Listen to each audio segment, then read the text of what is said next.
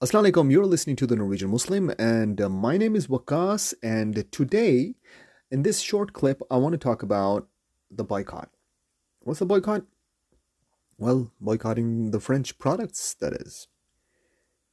Well, let's talk about the trade that's been happening between France and some Muslim countries.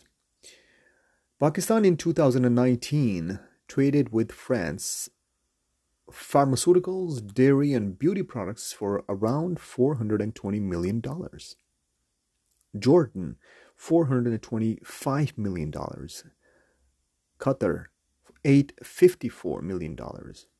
Turkey, just in 2018, $7.41 billion. Yeah, that's billion with a B. Saudi, just in August, 338 million euros. You know, when you look at it collectively, that's like billions and billions of dollars. But how's that going to work? Who's going to boycott and who's not? Is anybody on the same page here? And is that going to affect France?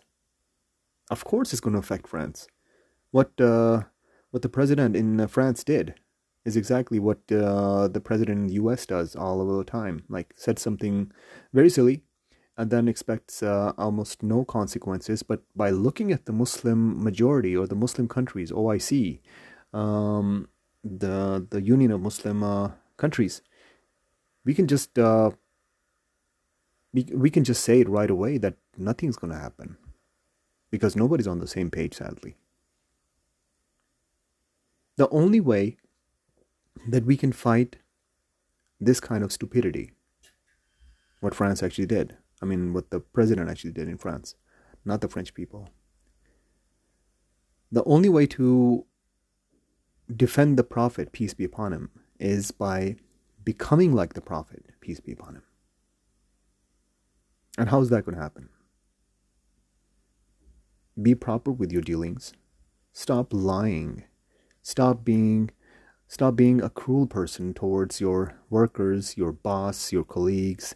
Stop backbiting people. Stop showing the jealousy each and every second that you say something about somebody. Yeah, I'm trying to dig deep down in the way and the reason why we are at a stage where we are. Muslims at this very moment are quite a lot in numbers. But if you look at it in the sense of how much power we have, it's just like the foam on top of the ocean, just like the Prophet, peace be upon him, said in a hadith to his Sahaba. This is the time that he was talking about. And what do? We boast about Arturul, and we boast about we boast about the things that the Muslim Ummah had done.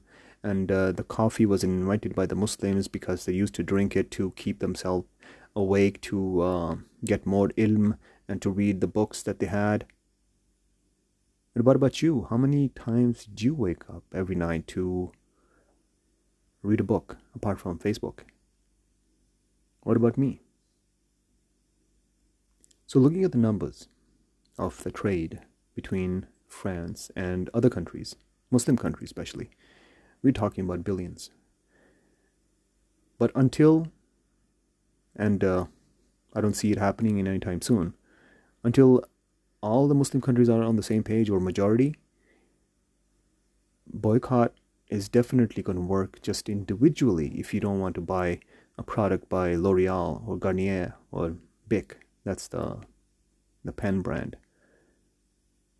It's going to affect if you not buying a product makes a distributor stop buying a product from France. It will affect them. And every single product that's not purchased is going to affect them. I work with a lot of different distributors. I work with a lot of different shopkeepers in Norway.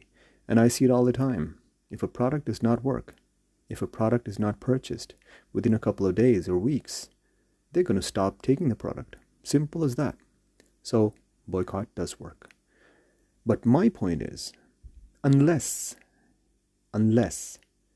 this is not a wake-up call for you, your boycott is not going to help. You have to start praying. You have to be nicer to people around you. You have to be the best version of yourself.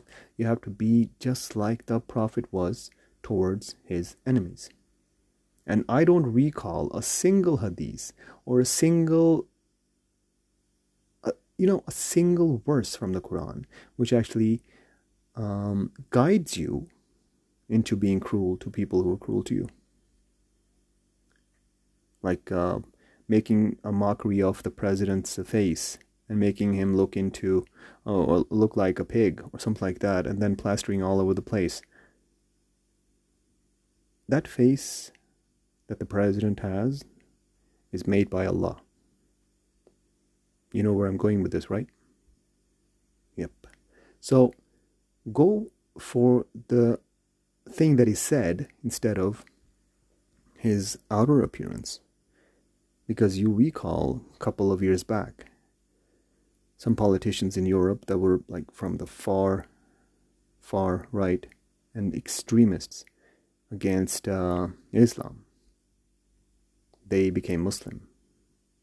Same thing happens in the US. A lot of times there was this guy who actually wanted to bomb a mosque, and when he was visiting the mosque, he was greeted by a very nice smiley guy, and his life changed. He became a Muslim.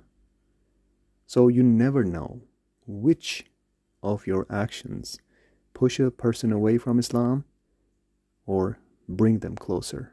So on the day of judgment, that person is going to run towards you and pull you back and say, Allah, this guy saved me. So before the boycott of products, start with yourself and start boycotting every single evil thing that you've done, every single evil thing that you're doing, and become the best version of yourself. So when you meet the Prophet, peace be upon him, on Judgment Day, you can stand proud. You were listening to The Norwegian Muslim, and my name is still Waqasmeet.